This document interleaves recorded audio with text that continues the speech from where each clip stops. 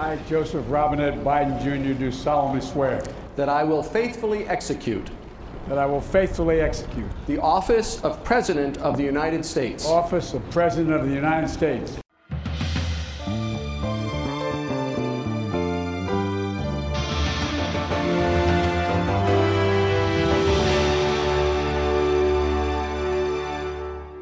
Hello and welcome to another episode of Opposition Cast. And as you'll have gathered from that introduction, we are focusing in this episode once again on American politics. And we're 10 days into the new administration of President Joe Biden and his new Vice President Kamala Harris, whose own historic election has received almost as much attention. We're also into a new political dynamic in Washington, with the Democrats holding not only the White House, but also retaining control of the House of Representatives, and after the two Senate runoff elections in Georgia earlier in January, also having a narrow grip on the Senate, thereby giving them greater control over the political agenda and more chance of passing legislation. But there is a shadow that hangs over the new administration, and that is, of course, the legacy of the former president, Donald Trump. And whilst Trump himself may have jetted off to Florida on the morning of the inauguration, breaking the tradition that the outgoing president normally welcomes their successor into the White House and attends their inauguration, he won't be absent from the political scene for very long. Not least because he will be facing a trial in the Senate following his unprecedented second impeachment by the House of Representatives for inciting a riot and insurrection against the US Congress and the invasion by an armed mob of the Capitol building itself. And after this, we're going to walk down, and I'll be there with you. We're going to walk down to the Capitol,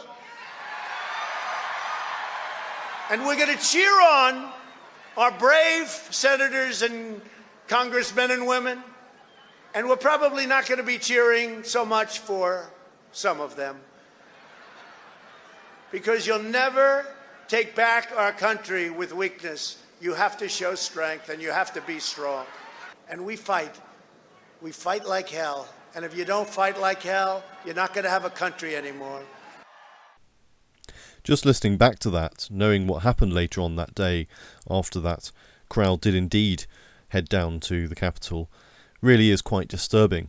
For a sitting president to encourage and incite an insurrection against the Congress as it tried to certify the results of a free and fair election is something that raises profound questions about the stability of American democracy. And that will be something that I'll be discussing later on in this podcast with a colleague of mine from King's College London, Professor Sarah Birch, whose research includes the topic of electoral violence, mainly focused on developing democracies. But I talked to her about some of the more worrying parallels that we now see in the United States and other Western democracies.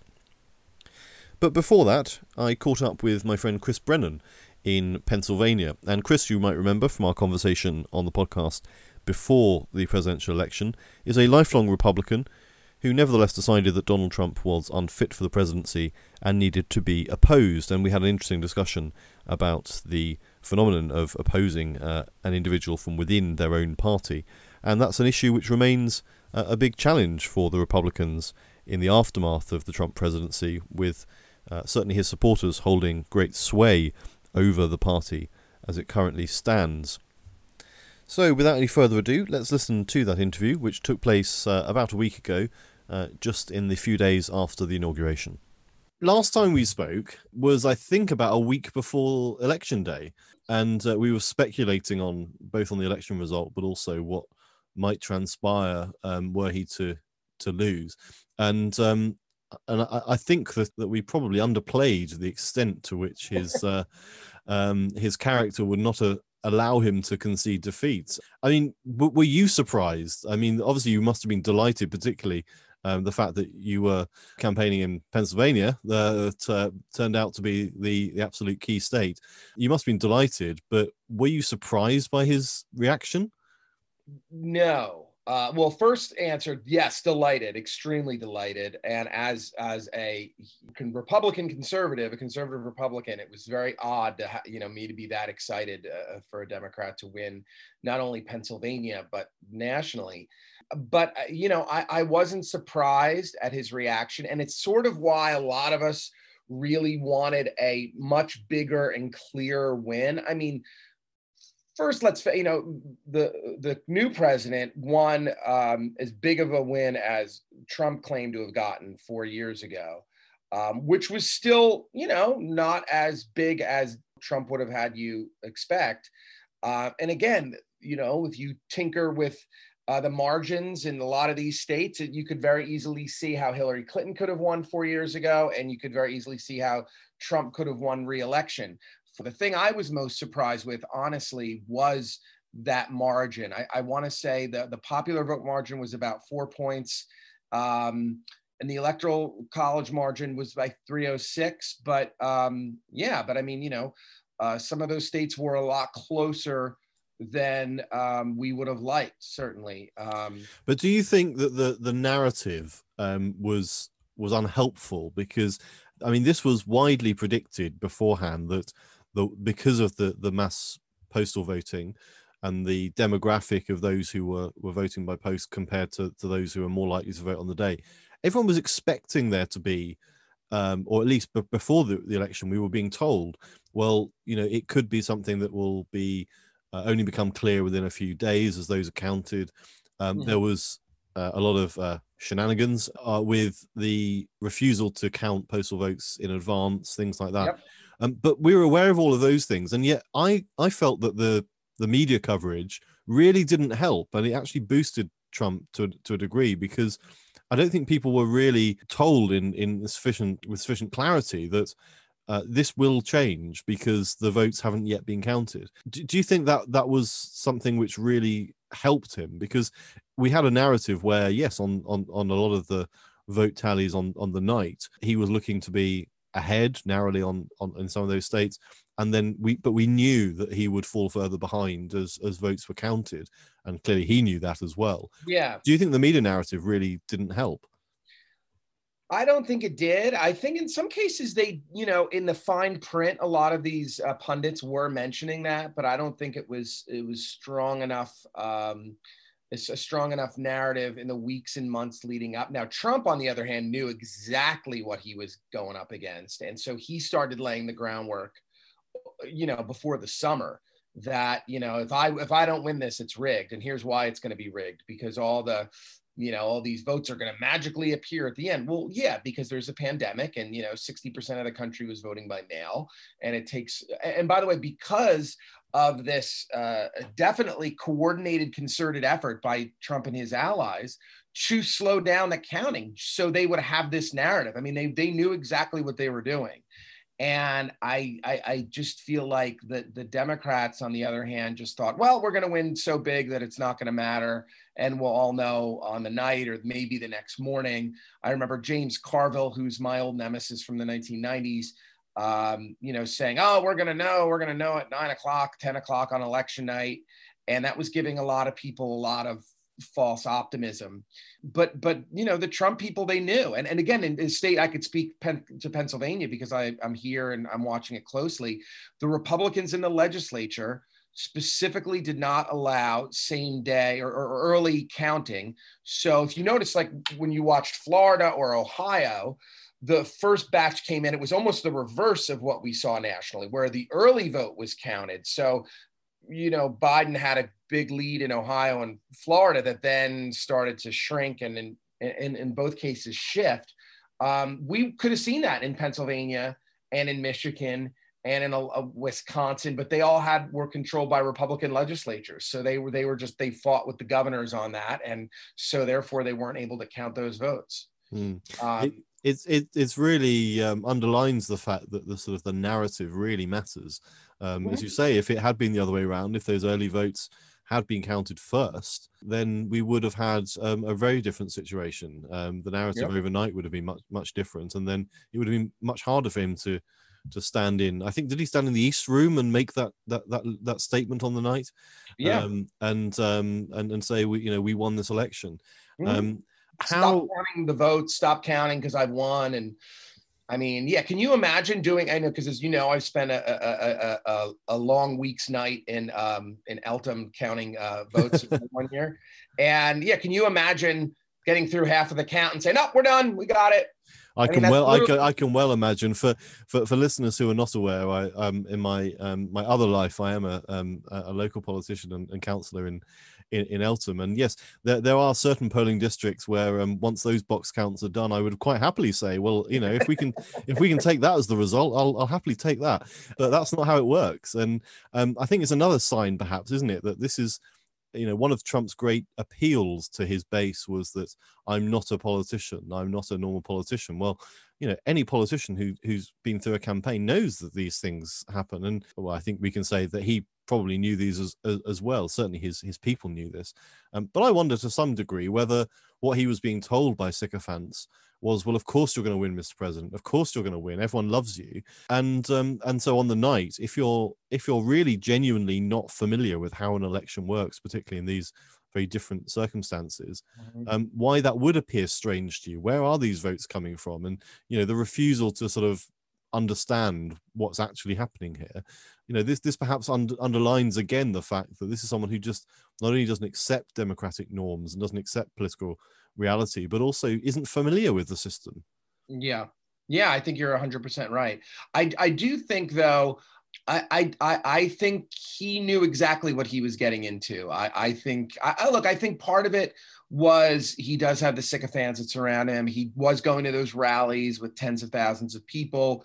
And I think that does tend to self-inflate your own expectations of where you're going. I don't remember 1972, but there's stories from 1972 where George McGovern, who was the Democratic nominee, had, you know, tens of thousands of people at rallies. He had rock stars at his rallies, like, you know, Simon and Garfunkel, James Taylor, Carole King.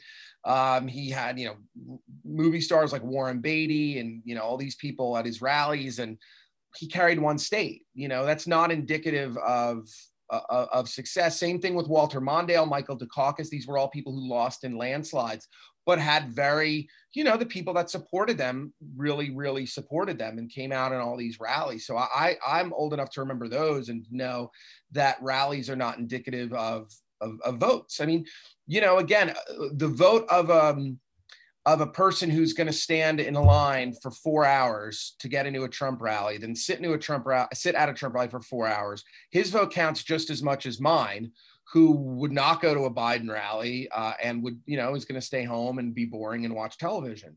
Our votes count exactly the same. And so, you know, I think that was something with the Trump people. You keep hearing even now, they'll say, oh, he had all these rallies and, you know, tens of thousands of people, and Biden, you know, was in his basement. How could, you know, how could Biden win? How could he get more votes? Well, you know, a vote is a vote is a vote. I mean, just because, you know, one side is a little more passionate doesn't mean that they're going to, you know, again, in his narrower base, yes, I would definitely say that the average Trump voter is much more passionate about Donald Trump than the average Biden voter. But what they fail to realize is politics isn't just about love. It's about, you know, opposition.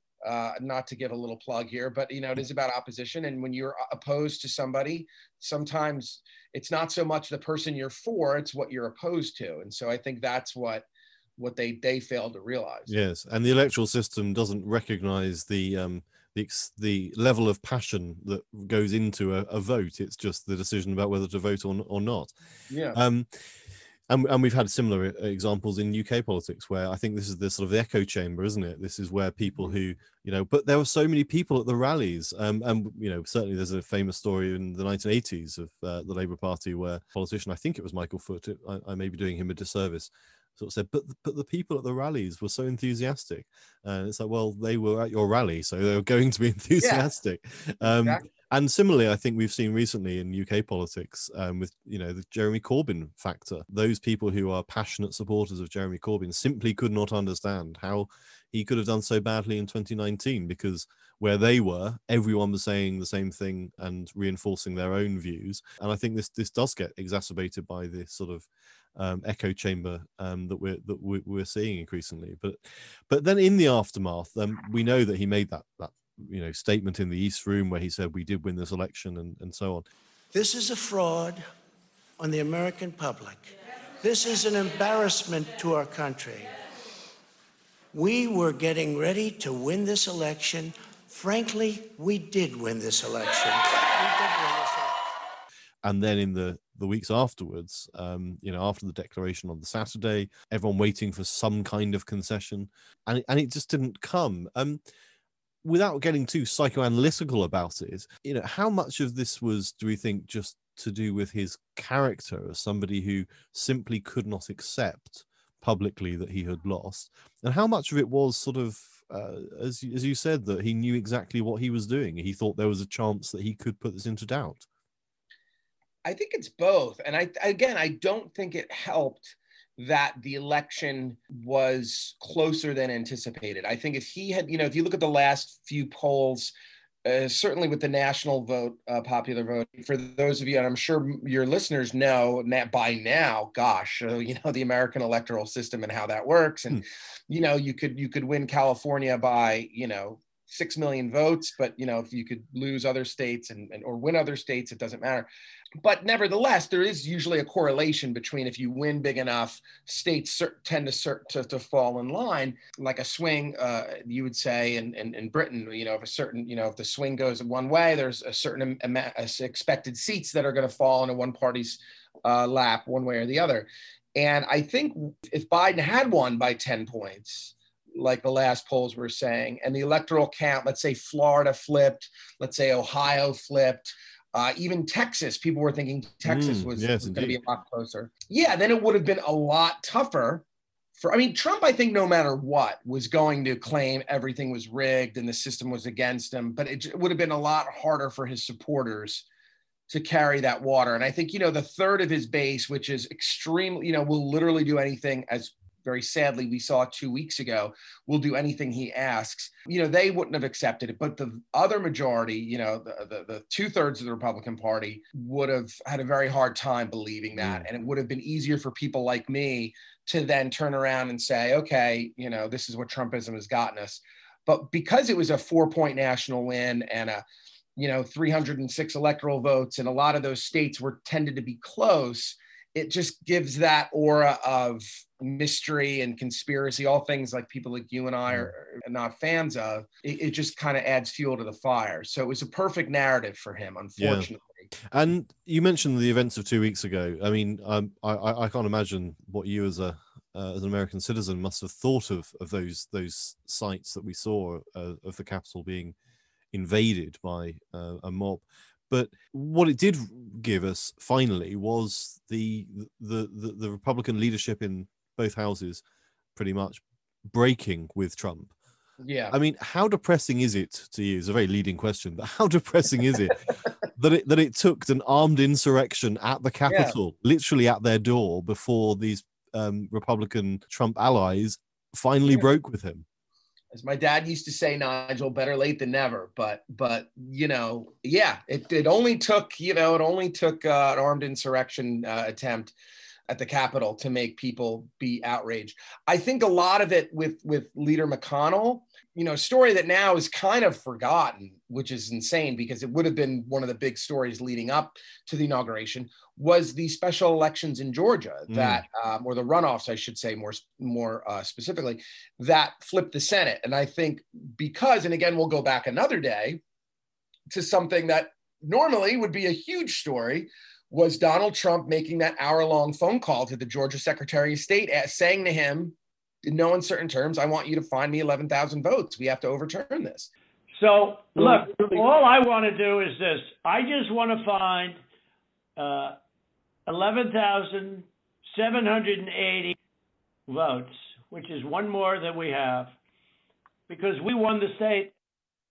So tell me, Brad, what are we going to do? We won the election, and it's not fair to take it away from us like this. And that would have been a huge story. It was in Georgia for 2 days. A lot of analysts think that was what flipped those two seats, which flipped very narrowly. They were both, one was a point, one was 2 points. You and I both know from following elections. I mean, it could be, victory has 1,000 fathers. It could have been a million things, but I don't think that helped. I think we could all agree there. And from what I've heard from my sources down there in the Hill in Washington is that was McConnell just lost his mind, because that's what cost him his job. That's what cost him his leadership in the Senate. And so, maybe he would have broken with Trump on other things.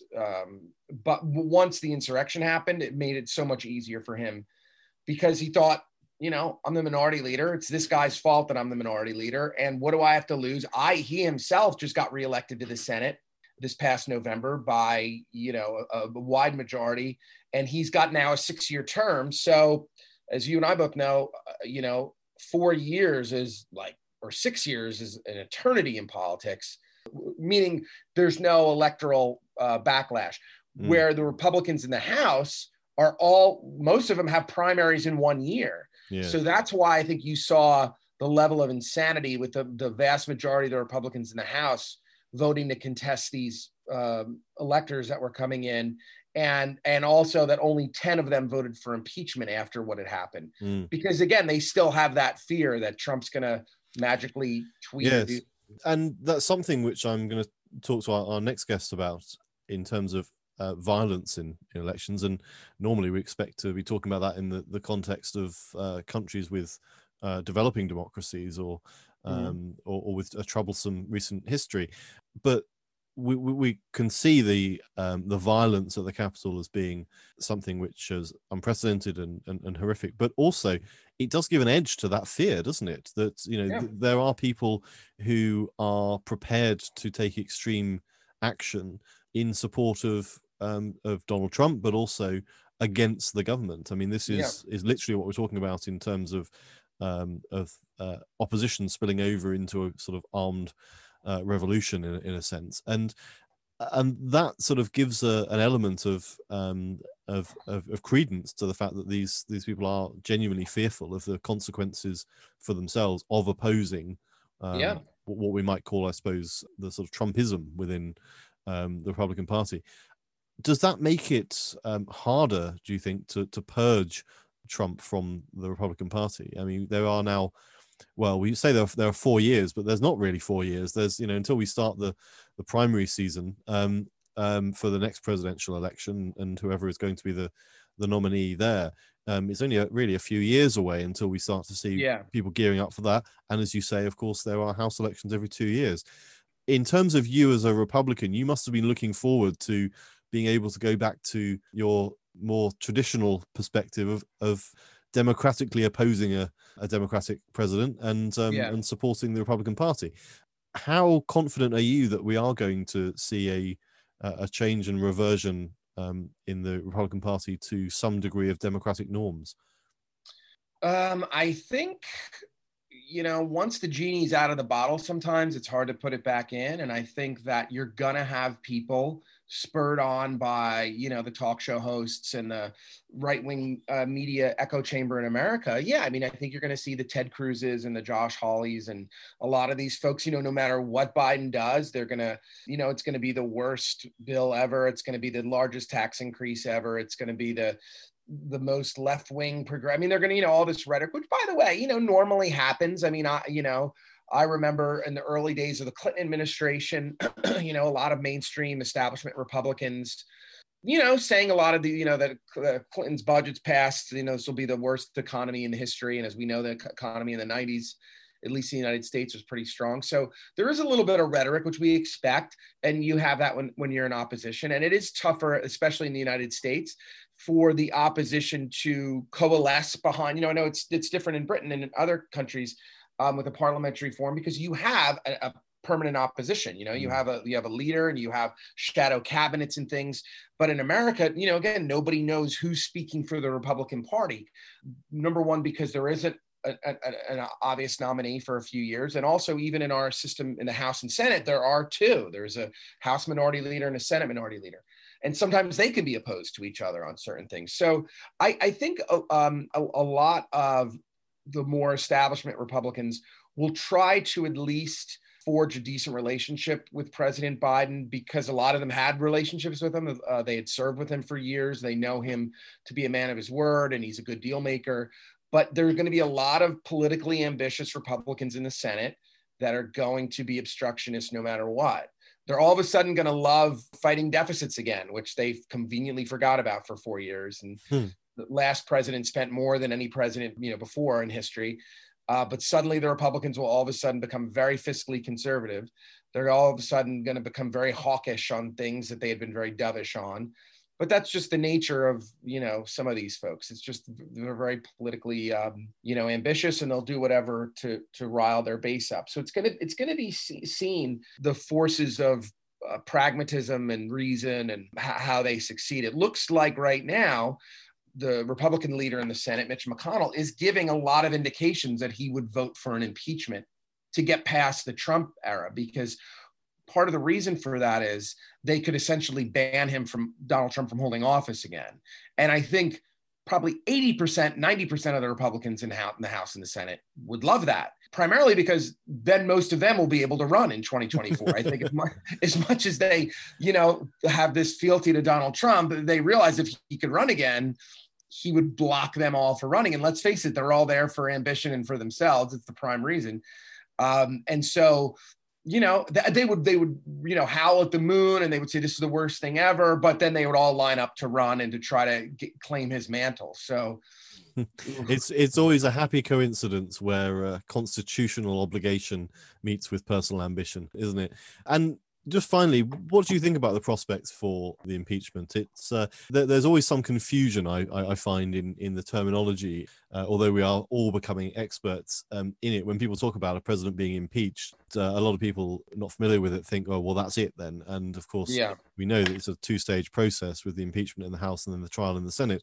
And he is now the only president to have been impeached twice by the House. But we still have the trial to come of uniquely an ex-president. As you say, there is a very clear reason for wanting to do that, but it does require 16 or 17 senators to break ranks on the Republican side to meet the two-thirds majority. What are the prospects of that? And do you think that it was a misguided action by Speaker Pelosi, mainly, to go for impeachment when there probably would have been, I would suggest, wider support for a censure motion, which wouldn't have had that effect?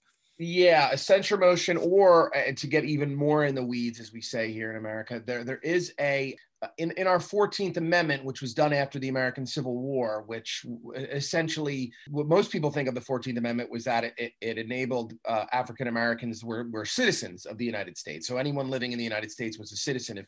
But there's another section, I believe it's section 4, which says and again, remember, this was done right after the Civil War, which had literally been an armed insurrection against the United States government, was that anyone who had participated in any insurrection, so it didn't say specifically in that 1861 to 65 period, but anyone who takes up arms against the United States government is, or encourages it, is forbidden to hold office.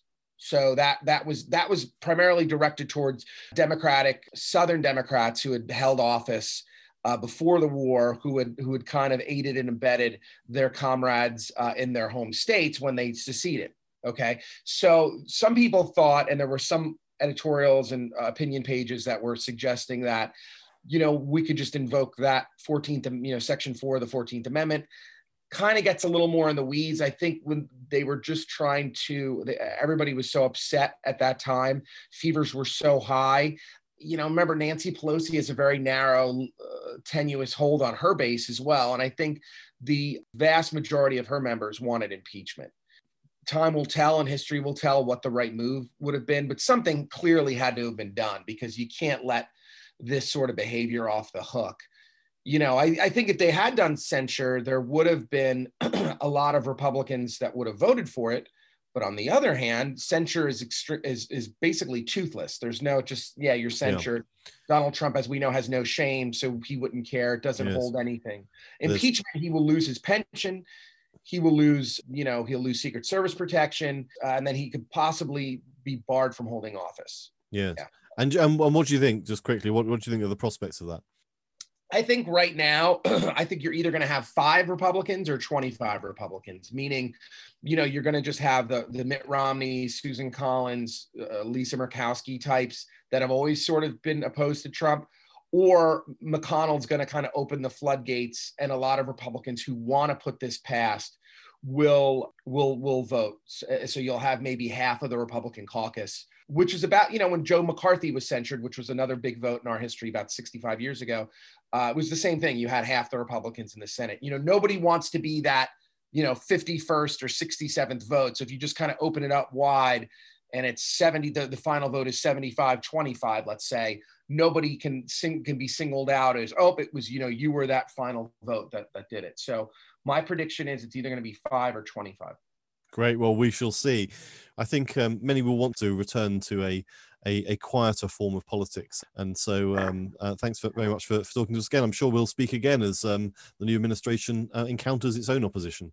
Absolutely. Anytime. It's been an absolute pleasure speaking with you again. Chris Brennan there in Pennsylvania, celebrating the end of the Trump era, but steeling himself for a few more years of opposition within the Republican Party to Trump and his followers. And my next guest is a colleague of mine at King's College London. It's Professor Sarah Birch, who is Professor of Political Science, and she was born in the United States but has lived in the United Kingdom for many years, and her research focuses mainly on the empirical study of political ethics, including electoral integrity, ethical reasoning in politics, and perceptions of corruption. She's also done a lot of work recently on the issue of electoral violence, something which has become, sadly, all too relevant, it seems, in recent years in Western democracies, including the United States. And I began by asking her what it was about those topics that she felt had been under-researched, perhaps, in political science. There are a number of interesting aspects of elections that have only started to be researched extensively recently, largely, I think, as a consequence of academics who study elections going out to other parts of the world as election observers and so forth.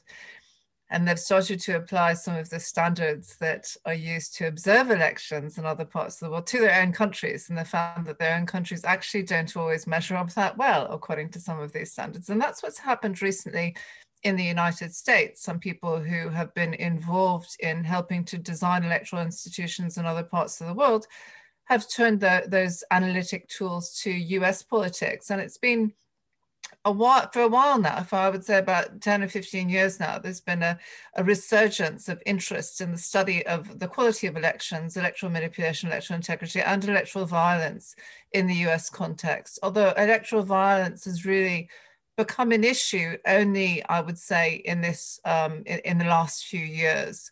There've been some episodes of electoral violence at previous midterm elections, in particular, and of course there was quite a considerable fear that there would be extensive electoral violence at the time of the recent presidential election, and we saw at the confirmation hearing and the Capitol, indeed, that happened.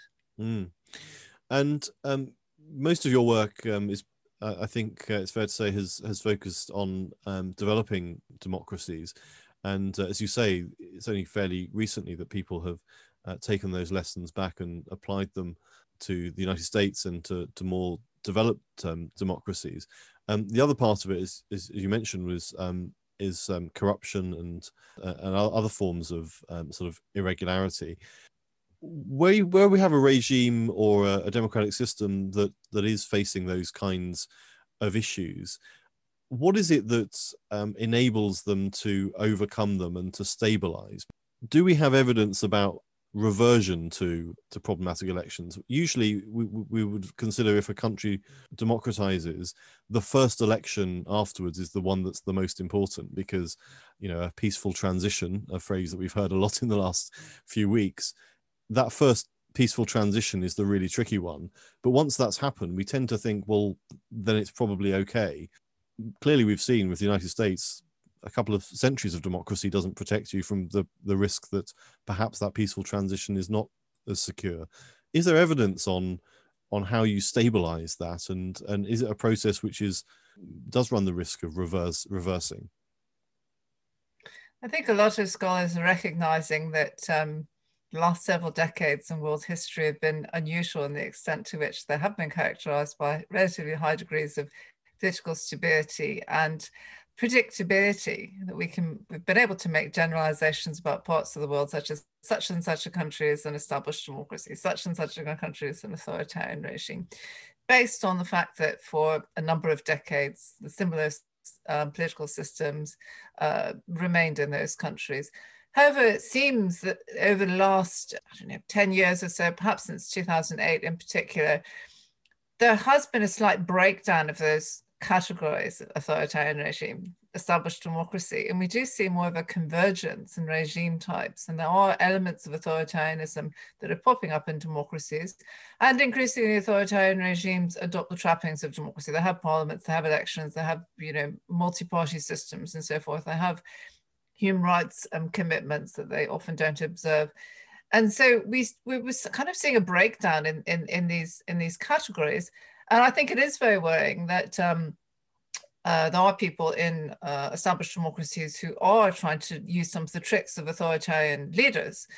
However, if a country genuinely is democratic, it will be resilient to that. And we've seen that in the United States context, despite quite a bit of concern, and I would say ongoing concern about some of the things, that the political tactics that some people are using in that country. There have been quite a lot of people who have decided, no, we really don't accept that. That's not the way the American system works. We believe in rule of law.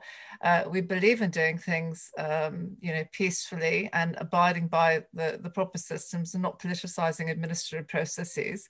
And so we will stand by that. And you know, the majority of people have come round to that view. And I think that does indicate the resilience of an established democracy. We also see that countries, and it's not just democracies, it's countries all over the world, that they'll get a scare a particular election. It may be, you know, following a transition regime change, which is a dramatic alteration. And then there will be a commitment to doing things properly, to doing things peacefully. We've seen that even in countries whose elections are characterized by violence, like Jamaica and Tanzania. Would be a particularly violent election, then all the parties will come together, will sit down, form some kind of pact or an agreement to, yes, we're going to do things more peacefully in the future. And so the next election will be much more peaceful and will be much better run. And then gradually, you know, things will start to deteriorate again. So you have this kind of a system punctuated by crises going up and down and up and down. Now, I'm hoping that that's not what we're observing in some of the established democracies, such as the United States, or some other countries, such as, you know, Hungary, that's exhibited some elements of authoritarianism as well. I'm hoping that this case in the United States was an isolated incident, and that there will be reforms that will make that type of thing much more difficult in future. Mm. And as somebody who I think has in the past lived in the United States, how concerning has it been over the last 4 years to see some of the analogies made between sort of authoritarian regimes and the Donald Trump presidency? Was that something which, as an expert in those genuine authoritarian systems, that you found convincing? Were those overblown, or was there something in it? I have found it very concerning, and I think that there's a lot of truth in some of the allegations that have been made. Some people have made quite dramatic claims, such as, you know, the US is going to become a fascist regime or a tyranny. But the reality is, you know, I study authoritarianism. The reality is that most countries in the world are somewhere in between full-blown authoritarian countries and full-blown democracies. There's no perfect democracy in the world. I think Denmark probably comes the closest, but even Denmark has its problems. And there's no country that doesn't have at least some elements of you know, consultation, representation, and taking account of what ordinary people think. And so countries are all in between. And so it's not like some countries such as the United States would suddenly go from being an established democracy to being a dictatorship. I mean, that just, you know, doesn't happen.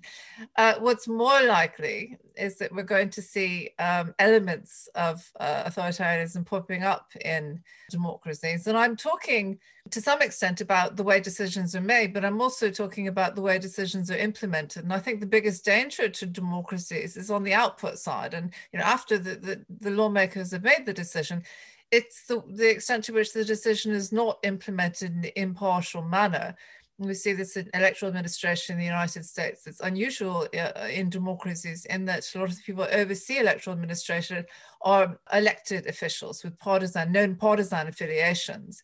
Whereas in the UK, for example, we have the returning officer, who's often the chief executive of the local authority, runs the elections. It's not a politician.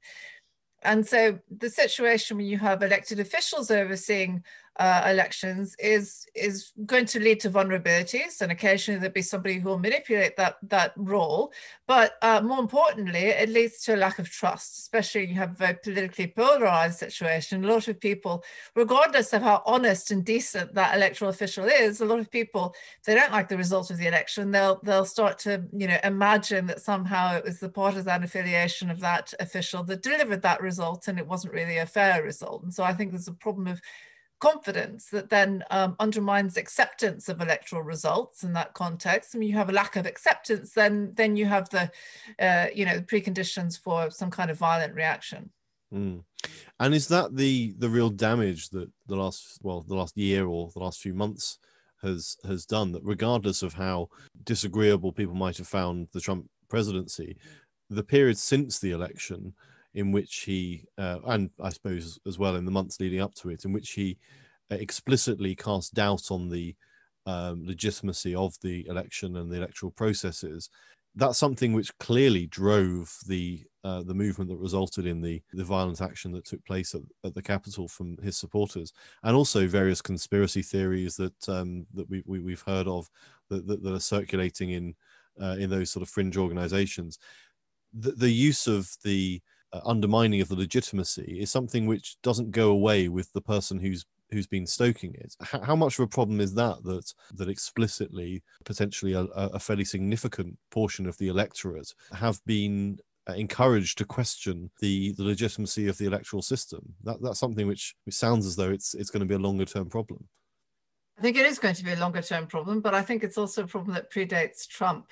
The United States has consistently had relatively low confidence in electoral processes, surprisingly low confidence, and far less confidence than other established democracies such as the United Kingdom, for example. In preparing for this podcast, I dug out some data on this that's been prepared by Harvard scholar Pippa Norris. So she's, for a number of years now, been studying electoral integrity and confidence in electoral processes, and she's come up with some very interesting data. So her data that she presents, this is in her co-authored book, Electoral Integrity in America, it dates back to 2006. And at that point, 52% of Americans thought that elections were conducted honestly. It went down to 47% in 2008. It bounced up a bit to 59% in 2009. And then since then, it's been pretty much declining. But in 2012, for example, it was 42%. In 2013, it's 39%. So this is not new. Even, back in 2013, which is quite a lot of time before Trump got elected, there was only 2013, 2014, 2015, those 3 years, there was only about 2 out of 5 Americans actually had confidence that their elections were being conducted honestly. Then it went down in 2016 to 30%. And I've heard some various opinion polls, commercial opinion polls that have suggested different figures in more recent weeks and months. This is not a new phenomenon. Americans who have for a very long time been very skeptical of the quality of their elections, and there has been a low degree of losers' consent. The confidence that people who are on the losing side of an election, confidence they have in the quality of the elections. That is quite concerning. And I think you mentioned a core concept there of losers' consent, that it's what enables there to be a peaceful transition of power, but also to enable politics to function requires that all participants do have that confidence in the propriety of the system. If you have a situation in which there is such a low level of confidence in the fairness of elections and of their robustness, it does inevitably make it more likely that people will take sort of extra political action, whether that's violence in terms of actually taking sort of violent action, or whether that is other forms of dissent and protest.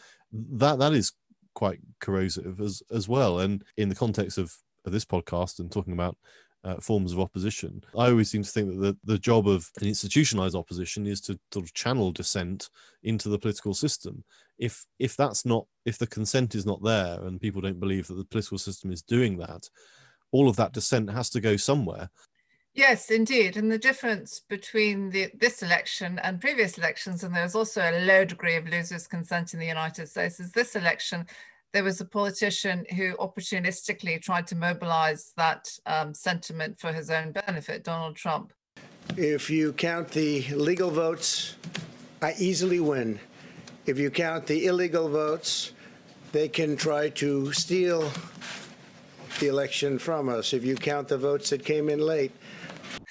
And in previous elections, of course, the 2000 election with Al Gore was somewhat unusual because that went to the Supreme Court and there was disagreement. There still is disagreement about the outcome of the election, whether it was illegitimate. But even then, we saw a relatively small amount of popular mobilization because all of the political elites, including Mr. Gore himself, were prepared to accept the decisions that were made by the formal institutions.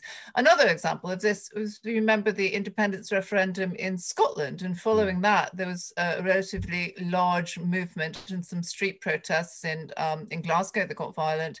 But a lot of people didn't accept the outcome of that referendum. Again, it was very polarized, people with very, very strong views.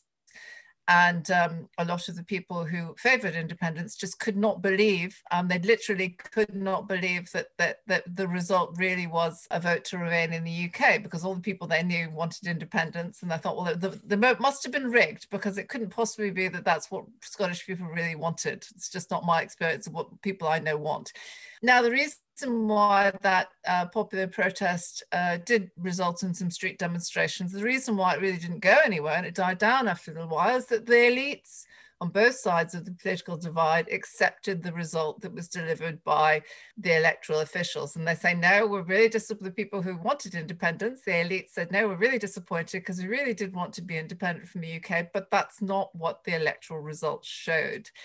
So the difference in this election is that we had a politician, Donald Trump, in the US election, we had a politician, Donald Trump, who was prepared to question the authority of the electoral officials, virtually, as we know now, with virtually no justification. And he was willing to use that for personal advantage, to use that lack of losers' consent for personal advantage, whereas previously, political elites hadn't done that. In established democracies, they virtually never do that. The political elites usually do subscribe to the principle of losers' consent, and that's what makes a country democratic. Mm. And you talk about the importance of elites taking that sort of leadership role in accepting the legitimacy of the system and the results. One of the issues that I just discussed with Chris Brennan in terms of the Republican Party is that there is this sort of anti-elite element in Trumpism and his rise was explicitly to position himself in opposition to the elites of the Republican Party and against Washington, as pretty much all presidential candidates do, but explicitly against the Republican Party's elites. And so even now we're seeing members of the Republican caucus in the House fearful of the Republican base, that they don't really wish to repudiate Trump to the extent that we might expect them to, because they're concerned about the implications of doing that.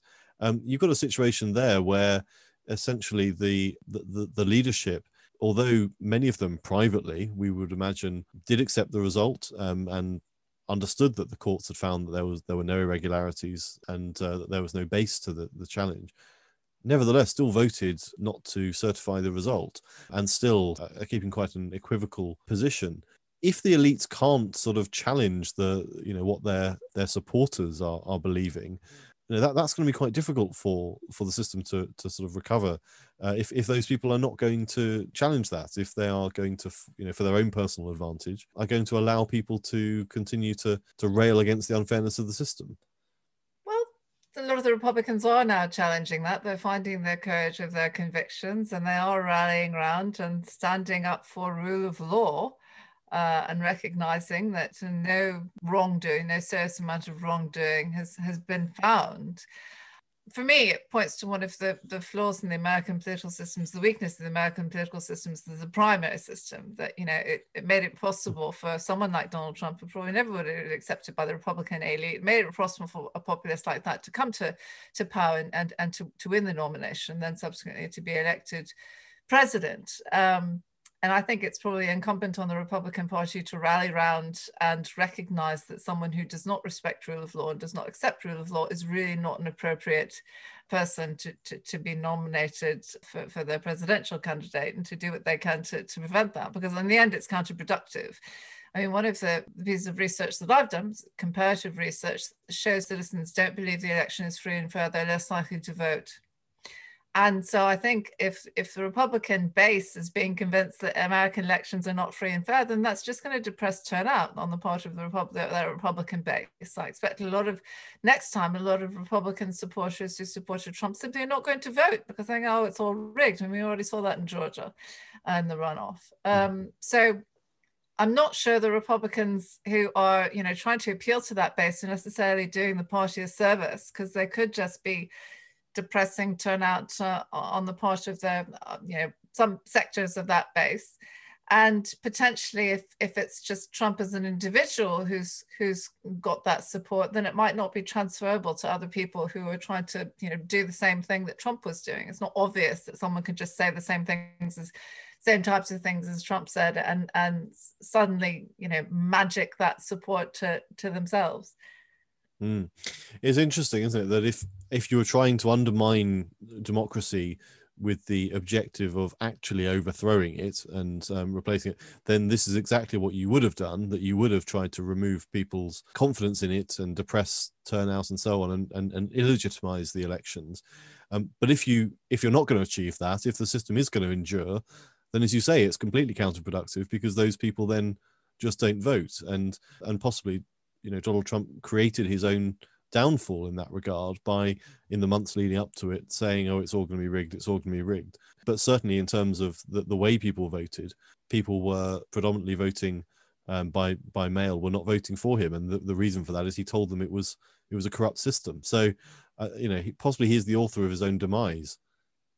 Yeah, so I think I haven't done research on this myself, but I'm aware of some American scholars who've done some work that showed that if he had actually encouraged his supporters to vote by mail, he could quite possibly have won, because that was a strategic mistake on his part. But I think a big challenge that remains for all people, all political leaders in democracies, including those who really do subscribe to the rule of law, is how to address the issue of trust in the age of social media, because that's the big catalytic force that's enabled these groups of people to rally around perspectives and beliefs that just are not based in fact.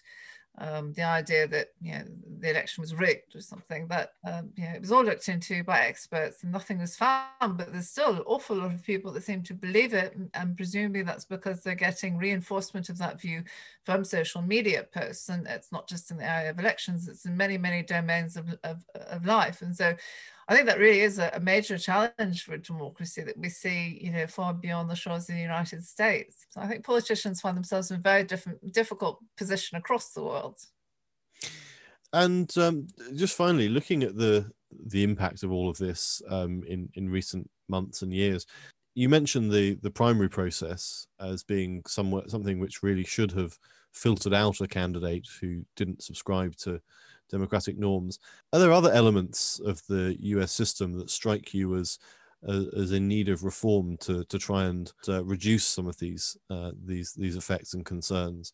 If you were sort of coming up with a prescription for what needs to urgently change to try and reduce these effects, what would you highlight? Well, there are certain elements of the Constitution that are, to a large extent, at odds with contemporary democratic norms.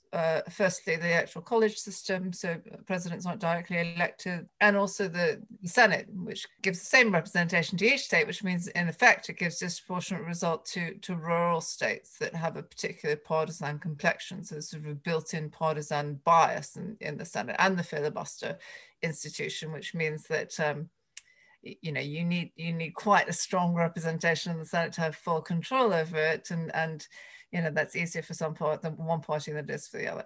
So, but those are things that are built into the Constitution, and they're not going to change in the foreseeable future, because it's just so difficult to get any type of constitutional reform at the current time. It just hasn't happened for a very long time. I think that there are other things that could change and that presumably will change. I think there are already moves afoot to change some of the aspects of the way elections are run. The United States system is very, very unusual in that electoral administration is so devolved to the states. So the relatively few electoral institutions that are nationwide states have huge amount of leeway to decide their own procedures and rules. And that allows for an awful lot of discretion that can be manipulated by partisan actors. And so I think if there were more of a centralization of electoral administration in the United States and a professionalization, so it wasn't partisan actors who are in control of running elections and overseeing how elections were run, but it was civil servants who were in charge of that. That would both improve the objective quality of elections, more important still, it would improve the popular confidence in elections. And it would create a level playing field across the US and in the rules. And it would mean that there was much more sort of transparency and confidence that those rules were fair. It's certainly something which we were talking to Chris Brennan just now about how if the postal ballots had been counted early in those swing states rather than at the end of the process, the narrative of the election would have been entirely different, and perhaps the levels of conspiracy theories and undermining it would have been more difficult to do if that had been done. So, but we know that was done for political reasons. So perhaps that one thing of the sort of the belief in democracy being about electing everyone, perhaps electing electoral officials is not a great idea as partisan people. That's really not a good idea at all. But there's so many aspects of the US process. I mean, just the fact that the states in the East Coast released their results before the states in the West Coast have finished voting. I mean, things like that, you think back to European Union elections, which we used to have in the United Kingdom, none of the countries would have their elections on different days, but the results weren't released until they'd all held their elections. So, yes. There's so many aspects of the American system that are very much at variance with international norms. And, scholars such as I mentioned, Pippa Noor, she's done a lot of work in this area, but other scholars have also started to look at elections through the lens of international norms and just seen how poor the US electoral system is. There are lots of changes. None of them are kind of mind-blowingly radical reforms to the entire institution, but there's small changes just to professionalize the system, to make it fair and more transparent. Well, thanks very much for joining us and for highlighting that research as well. I think that the level of trust in US elections will be an interesting metric to track in the next few years. But thanks very much for taking the time to join us, and it's good to have a King's colleague on the podcast. I'm absolutely delighted to be able to contribute to this podcast, and I thank you very much for inviting me. Professor Sarah Birch of King's College London there. And that's just about all for this episode of the podcast. But before I go, I just wanted to give a mention to some positive feedback that we've had from one of our listeners, a very esteemed listener at that, LBC presenter Ian Dale, a highly prolific podcaster in his own right, was good enough to give us a review in the column that he writes for the Reaction website, where he described us as making for fascinating and informative listening. And you can't say fairer than that. He also mentioned it on the For the Many podcast that he presents with Jackie Smith. Here's a quick clip. As well as recommending your appearance on the Opposition Cast podcast with Nigel Fletcher, which was very, very good. Although you gave him a bit of an exclusive, didn't you? I did. Do you know, I knew you were going to say that. I always do that, don't I? I go on other people's podcasts and then I give away things that I haven't told you. So, there you have it. Confirmation from two award-winning podcasters, no less, that here on Opposition Cast we deliver exclusives from our guests. And if you haven't listened to that episode with Jackie Smith, then I highly recommend that you go back and do so. It's a really interesting discussion, and you can find out for yourself what it was that she told us. And also, to return the favour, of course, I recommend that you subscribe to and listen to the For the Many podcast with Ian and Jackie, if you don't mind the occasional bit of smutty humour with your political analysis. They're currently providing that twice a week for your enjoyment, and I would recommend you listen to that. I'll be back with another episode of Opposition Cast before too long. If you haven't already subscribed, make sure you've done that on whichever podcast app you're using to make sure you don't miss the next episode. In the meantime, look after yourselves. Thanks for listening, and I'll see you soon. Opposition Cast is produced by the Centre for Opposition Studies and presented by me, Nigel Fletcher. Do please subscribe and listen to our other episodes wherever you get your podcasts from.